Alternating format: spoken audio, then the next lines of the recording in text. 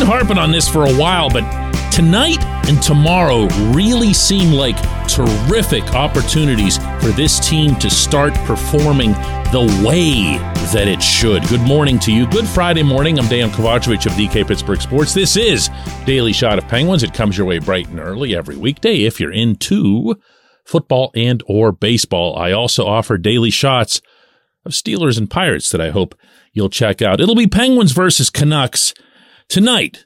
It's a 9:08 p.m. Eastern Time face-off. And the Canucks, who had been off to an 0-5-2 start, finally won one last night in Seattle in what was a significantly hard-fought affair. And I mean that in the most literal sense, not just because they squeaked it out 5-4, but also because there were a bunch of fights, dropped gloves, and they performed like a team that was 0-5-2 and desperate to get out of it. And they're not really that terrible when you look at their roster. They've got some guys, but nothing had gone right for them. And the goaltending was a big, big part of that and probably will continue to be. But they competed as hard as they did. And the Penguins, I'm sure, are going to get the same level, or at least the same effort and investment. It doesn't mean they'll be able to pull it off on back-to-back nights, while the Penguins, ironically, even though they're all the way out on the West Coast, were sitting in their Vancouver hotel for a couple of days. But this is when you do it. This is when you do that thing that I've been harping on for a while, even when the Penguins got off to their really, really uplifting start before the two games in Alberta. And that's to defend. That's to find their foundation on the back end and push out from there. They have not been good in their own zone. When they've been effective, it's because they've controlled the puck through the neutral zone. They haven't turned it over there. And once they've gotten into the attacking zone, they've had more than enough firepower to make their possession time count. But none of that is the defensive zone. And you're not going to go very far, much less through a round of playoffs, if you don't figure that out. One of the Penguins' objectives, management's objectives, over the course of this past offseason was to get a whole lot tougher and more aggressive back there. You heard a lot about the net, meaning clearing guys out and clearing rebounds and so forth. One of the reasons they got Jeff Petrie, one of the reasons they got Jan Rutta, a big reason they got Jan Rutta, actually. But it's got to be more than that. It's got to be a collective. They've got to go back to being hard to play against. Not that Mike Sullivan would ever say the word that way. He's a Boston guy, but, you've heard so many coaches say it like that. I can't ever resist it. They need to get back to having a reputation for being suffocating, not just on the forecheck, and again, not just in the neutral zone. It has to happen in your own end. I have yet to see that this season from this team. Doesn't mean there haven't been games where they've played well defensively, but I haven't seen them have that level of stinginess, of being all over the other team's guys every direction in which they turn, of having multiple sticks going after the puck. They've been,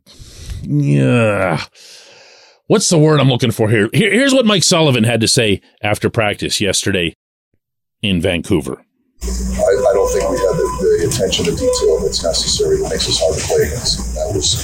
That was one of the things one of the conversations we had with our guys this morning. We had a film session, and I showed them examples of why we feel that way and in areas where we think we can immediately get better just by recognizing it in certain aspects of our game. A lot of it boils down to just attention to detail and then a compete level.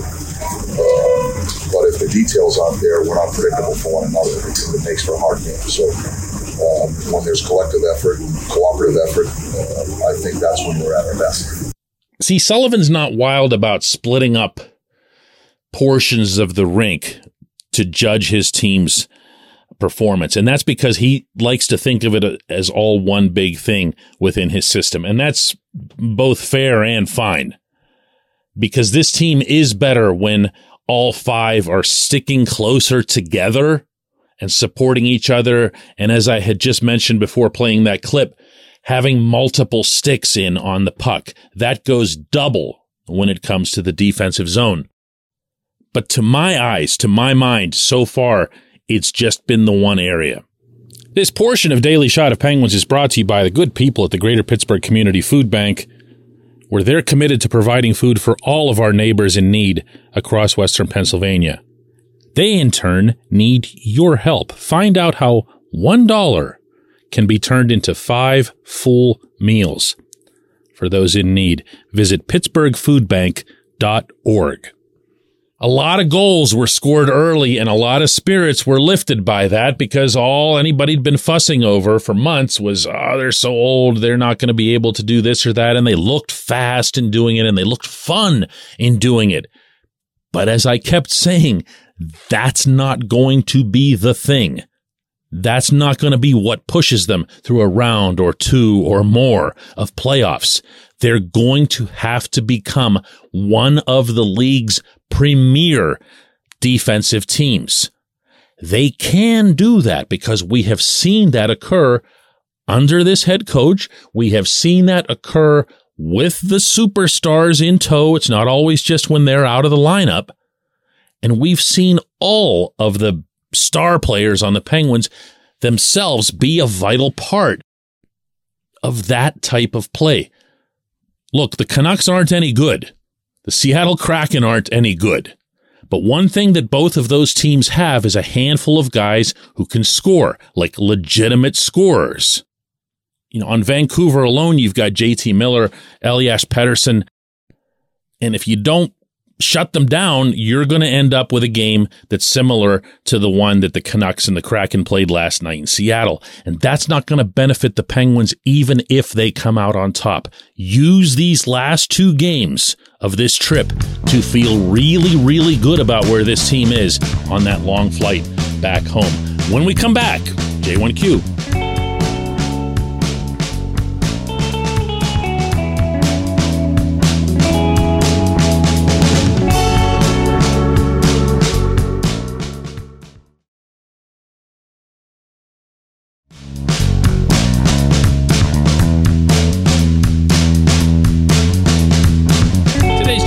Comes from John Smith, who says Kasperi Kapanen's third on the team in points per 60 minutes at 5-on-5. All 4 of his assists were primary as well, and this is while getting 61% defensive zone starts on the third line. Doesn't he deserve some love? Yes, he does, John. He's played pretty well, including, and I think this is what you were getting at with the defensive zone starts, in the Penguins' end. He's actually been one of their most effective forwards, according to some of the advanced analytics to which you clearly subscribe. Good for him. And he's been straightforward in his approach, meaning the way he goes to the net, the way he enters the team's attacking zone. That's not only to his credit, but also to Mike Sullivan's, who's been trying to pound that into him for about 2 straight years now. It seems to have gotten through. But there's something still missing there. And I don't want to... I'm trying not to be negative here because Kapanen can be low-hanging fruit in hockey talk around here. He can just be a guy that you pick on whenever things aren't going well and you don't mention at all when things are going well. 4 primary assists in 7 games is a pretty big deal. He played a pretty significant role in those goals that were scored even beyond just the actual statistic. He made good plays, used his feet, used his vision. He has both. But you know what else he's got?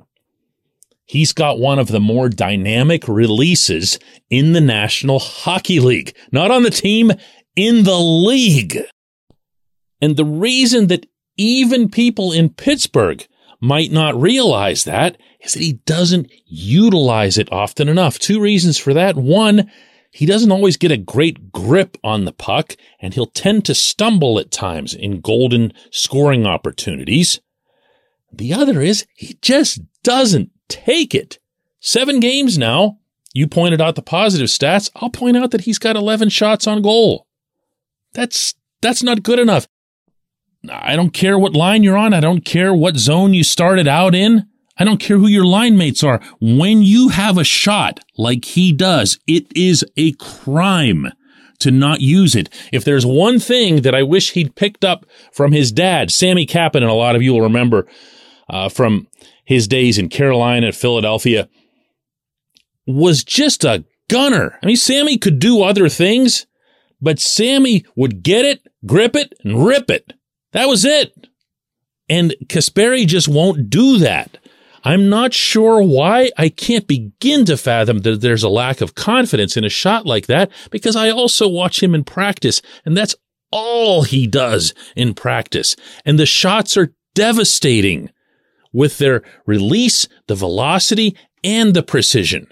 And he can pull it off a bunch of different ways, but you don't see them in games because he's not trying them. I'm not criticizing him. I am not criticizing his 7-game start. I'm only trying to point out that there's still more to be had. If I'm the Penguins staff, I would put him on some kind of, what would you call it? Like a shot clock or something, where he's got to take or at least attempt a shot on goal every, I don't know, third shift, something like that. Or you could even make a game out of it. You know, these are still older kids basically playing a child's game. Give him a number, hang something out there, you know, put it in the locker room. Let him know you expect to see 5 shots on goal per game. If he were to do that, he would transform not only the way you look at the Penguins depth chart, but also his own career. I appreciate the question. I appreciate everyone listening to Daily Shot of Penguins, and we'll do another one of these on Monday.